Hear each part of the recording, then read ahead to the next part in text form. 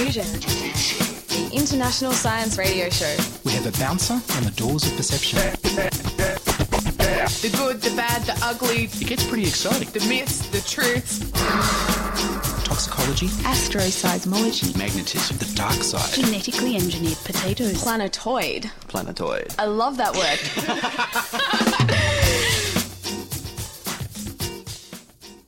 Hello and welcome to Diffusion. Relax, because we're bringing you some weird and wonderful science right into your brain. This week we're doing something a little bit different. I'm your non-scientific host, Philippe Perez. On this edition, we'll be featuring the science of bustin' a move. But now, we're talking Frankenfish. In the studio with me is Victoria Bond, Mark West, and Ian Wolfe.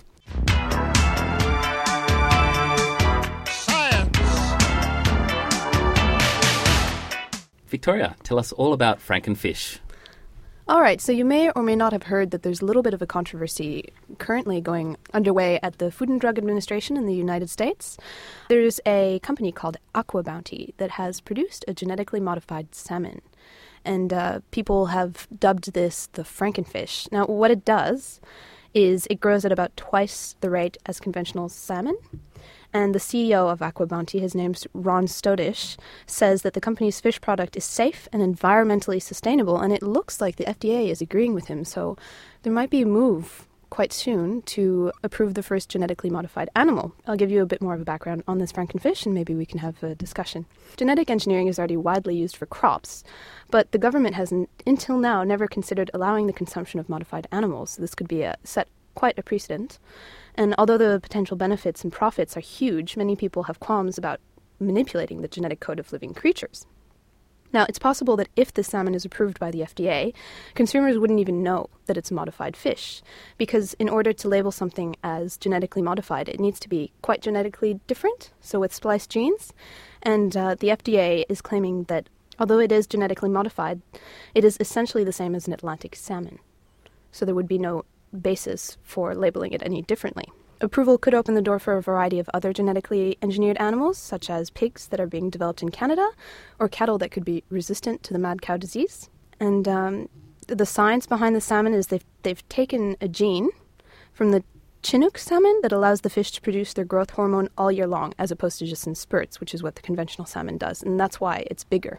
There's two real problems that people are outlining with the salmon. One is it safe for humans to eat? So there's the risk that it could cause huge allergic reactions, especially because seafood is quite hyperallergenic as is. And then, of course, the salmon's effect on the environment. Should the salmon escape, it's more aggressive and it would consume more food, and modern salmon species are already endangered, so it could cause a huge problem. The FDA has stated on the hearings on Monday that the fish shouldn't cause any allergies not found in conventional salmon, and that there's little chance that they could escape. It sounds like a Michael Crichton movie, doesn't it? So the company itself, Aqua Bounty, has set in some safeguards to quell these concerns. The fish would be bred female and sterile, although you'd keep a small percentage that would be able to breed, which would be bred in confined pools where the potential for escape is low. In its environmental analysis of the fish released earlier this month, the FDA agreed with the company that there are enough safeguards in place. Now, the company is also arguing that the fish do not need to be labeled as genetically engineered. Stodish said the label could even be misleading because it implies a difference that does not exist. So what do you guys think about this Frankenfish phenomenon? Well, I find it really interesting. It's not the first time we've modified animals by a long shot, is it? It's genetically modified animals. It's just the first time we're eating them, right? Well, I mean, we've even genetically modified animals throughout prehistory. I mean, horses were not the size that they're now. Well, this is exactly what I'm thinking. What's really, apart from the fact it skips a bunch of generations by doing it in one hit, but what's really the difference between making this sort of fish and a cow or a pig they don't look like their ancestor. They've been highly genetically engineered. Just has taken a long time of selection. Humans coming in, selecting the meatiest cows or the fluffiest sheep coming together. It's just taken a long time. What's the difference, really? I mean, I don't like terms like Frankenfish because I think it gives people the wrong impression. I think genetically engineered foods could, especially crops, could literally do wonders for the world. If you can grow crops in Africa where it's a desert at the moment, that'd save a lot of people from starvation.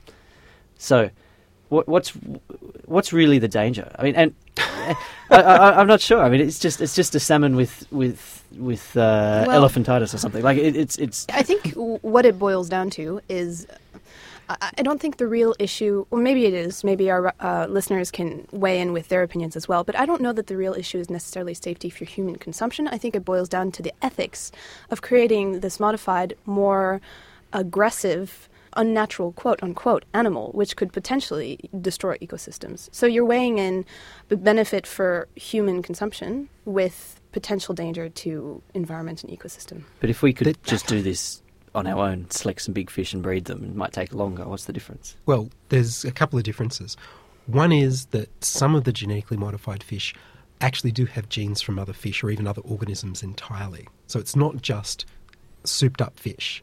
It's souped-up fish with genes that would never normally come by their way by evolution. And part of the problem is that the salmon stocks are already fragile, as Victoria said. If these fish did escape and bred with their wild cousins, then they might have a temporary advantage because of the aggression, and the genes would spread really far. But in the long term, they're not as fit. They're made to be not as fit so that they would just die off. But that becomes a really big problem if the genes spread.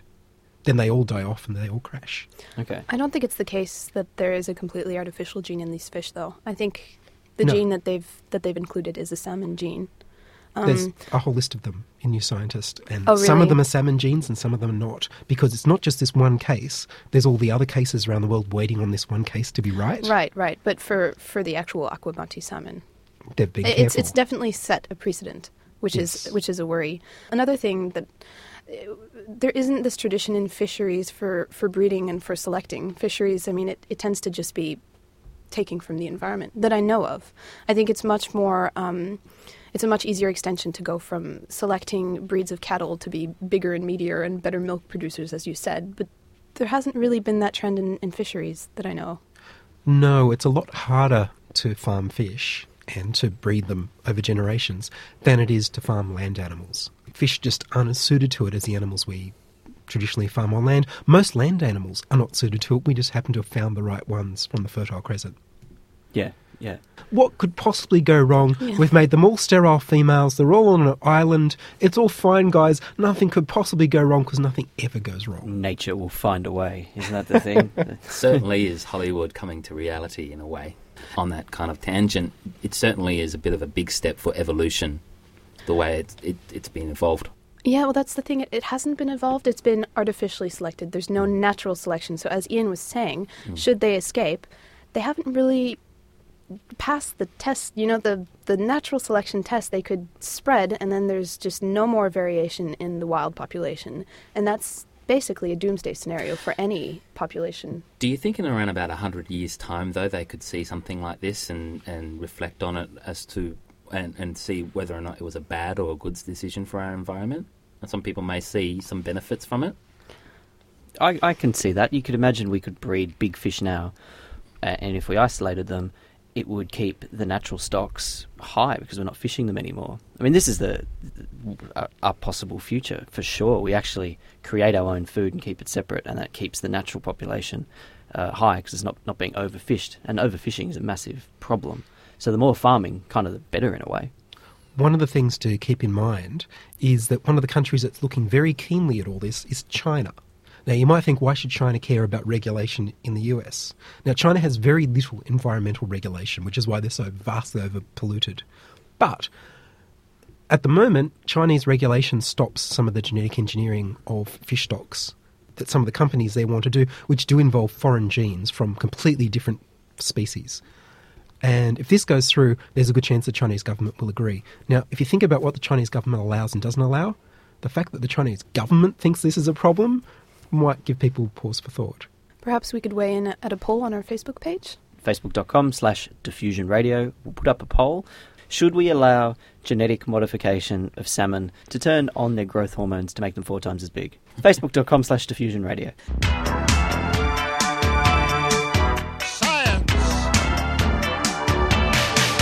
You're listening to Diffusion Science Radio. Our email address is diffusion@2SER.com. We're broadcasting in the studios of 2SER in Sydney and brought to you across Australia on the Community Radio Network. We're also available over the internet on www.diffusionradio.com. Ian Wolfe is waltzing in this week and telling us how to bust a move with the science of dance moves to attract the ladies. A girl starts walking, guys start gawking, sits down next to you and starts talking, says she wanna dance because she likes the groove, so come on fatso and just bust the move. So the key moves that make men attractive to women have been discovered by psychologists at Northumbria University. Now listen closely, guys. Here's the gold. The movements that women use to distinguish between a sexually attractive and an unattractive male when they were dancing was the size of movement of the neck, trunk, left shoulder and wrist, the variability of movement size of the neck, trunk and left wrist, and the speed of movement of the right knee. Did you get that? There will be a video of the good dancer and the bad dancer on www.diffusionradio.com. The researchers at Northumbria's School of Life Sciences filmed 19 male volunteers, aged 18 to 35, with a 3D camera system as they danced to a basic rhythm. Their real-life movements were mapped onto a featureless, white, gender-neutral humanoid character or avatar so that 35 heterosexual women could rate their dance moves without being prejudiced by each male's individual level of physical attractiveness. The results showed that 8 movement variables made the difference between a good and a bad dancer. It was the size of the movement of the neck, trunk, left shoulder and wrist, the variability, so how much difference there is in movement size of the neck, trunk and left wrist, and the speed of movement of the right knee. Female perceptions of good dance quality were influenced mostly by large and varied movements involving the neck and trunk. Dr. Neve believes that such dance movements may form honest signals of a man's reproductive quality, so it's all about evolution. There'll be further research. This was published in Biology Letters, a publication of Britain's Royal Society, and paid for by the German Research Foundation. This could open up a whole new business for dance instructors. I visited hypnotherapist Melinda Hall-King and polymath Matthew Hall in Melbourne, and we discussed the science. What do you think's going on? It's all about being engaged and having the confidence in self. Oh, there you go. So it's a bit of self-confidence. So confidence is important. Oh, exactly. You know, if you're going to do anything, do it well. Yes. It doesn't mean do it. No, it doesn't mean everybody's got to be the most amazing hip hop dancer in the world, but enjoy what you're doing. Love who you are. That's mostly what we're. You don't have to be John Travolta. Yeah. But if you think back to his classic dance moves, they're all open. They're all open. Now, while he's a superb dancer, this is only about standing out on the dance floor as someone that you want the ladies to be looking at. So is it about being showy, or is it about communicating with body language?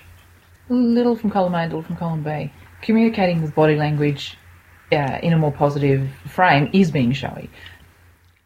Although, as I've said before, I've been to dance floors and there are big frightening people who are just, they're like a whirling dervish and you think they're going to cut your head off. So not like that. There is such a thing as being too showy. Yeah. So you can certainly be too showy. Yes. And that can turn people off. But this isn't about that. This is just about striking a body position using these simple elements of body language to present a more open posture. So when you say open, by open I mean literally open. I mean you can feel this for yourself if you're sitting in a chair. Sit in a chair, bow your head down, have your arms in your lap, and you will feel very closed. And not just closed, but like down.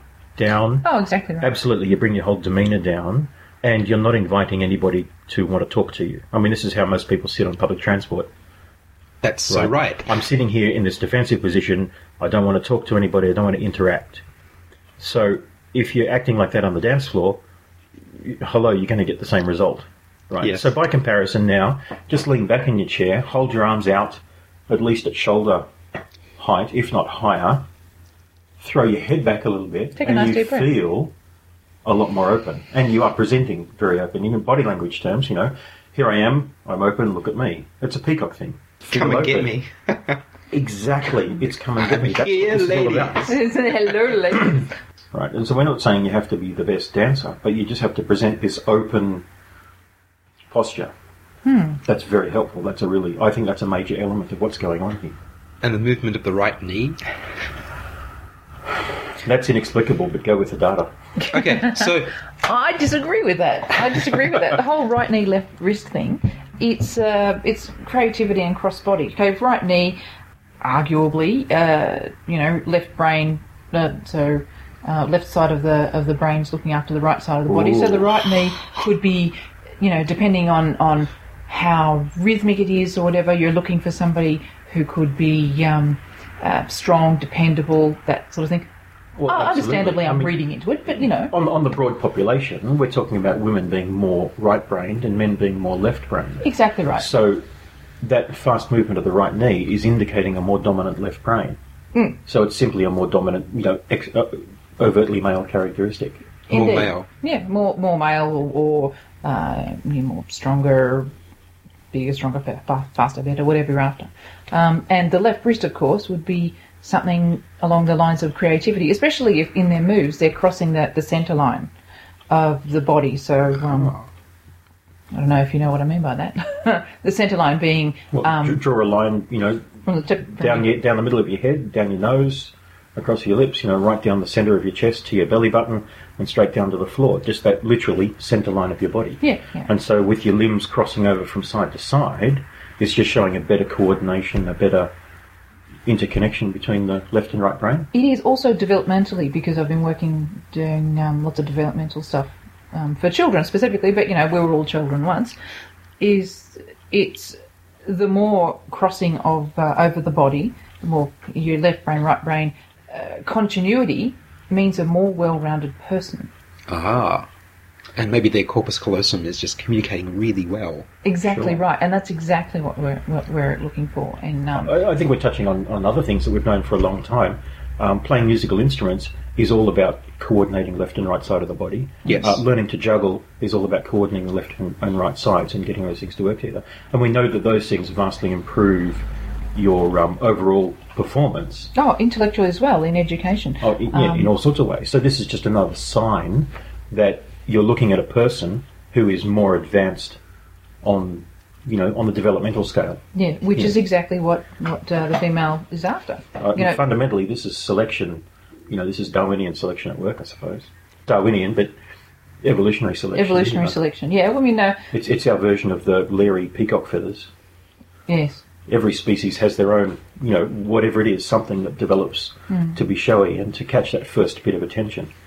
And it's the person who's got more coordination simply because they're more open, they're up, their chin's up, their chest's out, they're willing to move, and they're crossing the centre line, which gives you more of an idea that this is somebody who can think outside the square and perhaps be able to cope with the creativity of the female mind. Right. What a great point. Yeah, being able to cope with it, because frankly, some of the more blokey blokes just, they have no idea how to talk to women or to look after them. So what sort of dances do you think would incorporate the moves that women think make a good dancer? Whenever you go to a party or something like that, what are the moves that dances that everyone gets up for? They get up for the bus stop, they get up for Nutbush. Maybe back in our day. Yeah. I suppose we're still throwing back to the past now, but the Macarena is the newest one that we know of. That's a good point, It's exactly the same thing. It's left, right, it's shaking, it's moving across your body. And look, I think this explains the longevity of dances like that. The phenomenon of line dancing and the reason that the Nutbush or the bus stop just keep coming back at parties. And people love to get up and join in because they're, in many ways they're safe dances that everybody's doing together, but of course they're attractive because they're utilising a lot of these techniques. So that's two. If you think about those sort of dances, I don't know, are there any other, all-time classic party favourites? I'm not sure the time walk counts, but it probably does a little bit. Well, it does for some. There's a lot of movement when you've got... this is old ones, but Meatloaf's Batter to Hell. There's a lot of moving when you're not preordained, but there's a lot of movement going on in those songs. I guess all the traditional dance styles are exaggerating this to the extreme, but we're not advocating that you necessarily have to be an excellent ballroom dancer or ballet dancer or anything, but all of those styles will also have just taken this idea and refined it.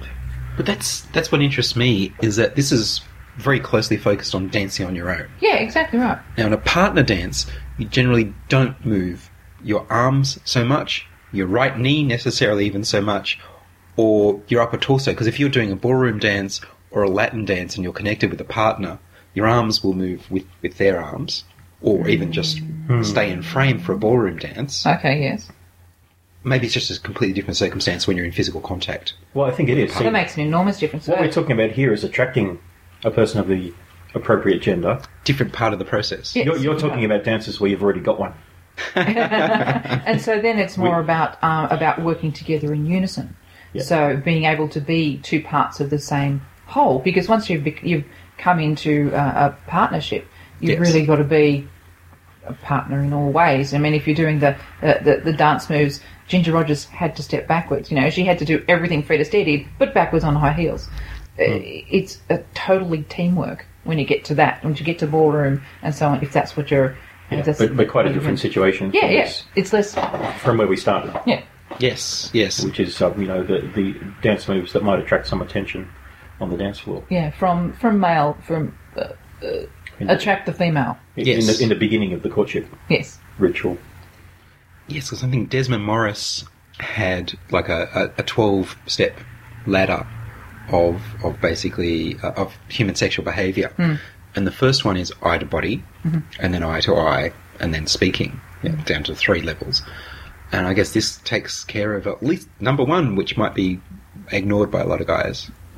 Well, exactly right. I mean, I don't know, because you're both men. I've been onto the dance floor, and it's all women dancing and men standing around the outside looking. There is nothing more off-putting than being stared at ceaselessly. I mean, come in and join in. Some guys who will come in and join in do the closed-in move, and they'll try and just elbow themselves in, and they'll try and cut one of the girls off to just directly dance with them. That's a no-no. That's a get the hell out of my space. I'm here with my girlfriends. Trying to separate the weakest from the herd. Yeah, something like that. That's, Not a good strategy. No, but it happens. It happens every time, and because they've had a few drinks, they're full of Dutch courage, and sometimes get quite offended when you don't want to dance with them. You might feel predatory, but we're actually tribal creatures. You know, we want to be in groups. We don't want to be cut off from the herd like that. Not at this early stage, anyway. No, well, that's the thing. So it's the wrong time to be dominant. Yes, that's exactly right. It's the time it's the look at me time. It's the time to attract, rather than to pursue. Be passively dominant. And then when you have attracted, perhaps then pursue when you see that you've attracted. That's right. Yes. Because I've gone out with groups of girls and there's always an agreement that if the girls see someone, they'll go and we'll go over near them and they'll sort of check each other out, and that would be fine. But we're always watching out for them. And so as soon as there's I want to get out of here, then it's like an amoeba. We'll go and we'll just drag her back out. it's what we One do. of us. One of us. Yes. Is it going to be enough for men who need to improve to just look up the bus stop and the nutbush? Or is there something they can do in their heads to naturally tap into this primal thing? Because obviously if women are looking for it, then it's somewhere in men's brains as well. Yes, it is. It'll be addled by alcohol. If you need a drink first, then you're a sucker. Because it's about liking who you are and being comfortable in who you are. And if you're not, yes, then women are much less likely to be interested in you, frankly. Because they trust your judgment. That's that right. If you think you're not that good, you might be right. That's right. You might be right. So it might take some practice, but just get out there a little bit, practice. Be a bit more open. You just got to push yourself a little bit in that way. Maybe even dance at home sometimes on your own with some of these types of moves. Oh, so that you're not uncomfortable and not used to being on the dance floor when you go out. Exactly. Because guys don't do that the way that girls practice and just having crank up the music and cut loose for a little bit. Yes, and see what comes out. Sure. The whole dancing by yourself. Yeah, I mean the girls do that because frankly it's just fun. The endorphin rush you get from wriggling around and dancing and being a little bit crazy is freeing, and it makes you feel good about yourself. And so Just do it. And if you really, really need some help from the beginning, I suppose you want to get into the Dance Dance games. Do they have the upper torso movements? They actually do on the screen. On the screen, Really? It's Yes. not part of the game, but, take some lead from that. Hey, use whatever you got. Yeah, Dance Dance Revolution totally works. A lot of fun. Yeah. There you go, some tips from people who know. Just bust the move. And that's it from us in this edition of Diffusion. If you'd like to contact us with feedback or any suggestions about how this non-scientist can sound more sciencey without actually knowing anything, then you can hit us up on diffusion@2ser.com. You can also contact us on that email address if you'd like to broadcast a story on this program. Don't forget to also hit us up on our poll regarding Frankenfish. You can find that on our Facebook page at www.facebook.com/Diffusion Science Radio. You can also subscribe to our podcasts via our website, www.diffusionradio.com. That's www.diffusionradio.com. This week, contributing to the program were Mark West, Ian Wolfe, Victoria Bond, and this non-idiotic scientist, Philippe Perez. Diffusion has been produced by Ian Wolfe in the studios of 2SER Sydney. Diffusion is broadcast nationally via the Community Radio Network. I'm Philippe Perez. It's been great hosting this week. Join us inside your audio device of choice for more science wondering next week on Diffusion Science Radio.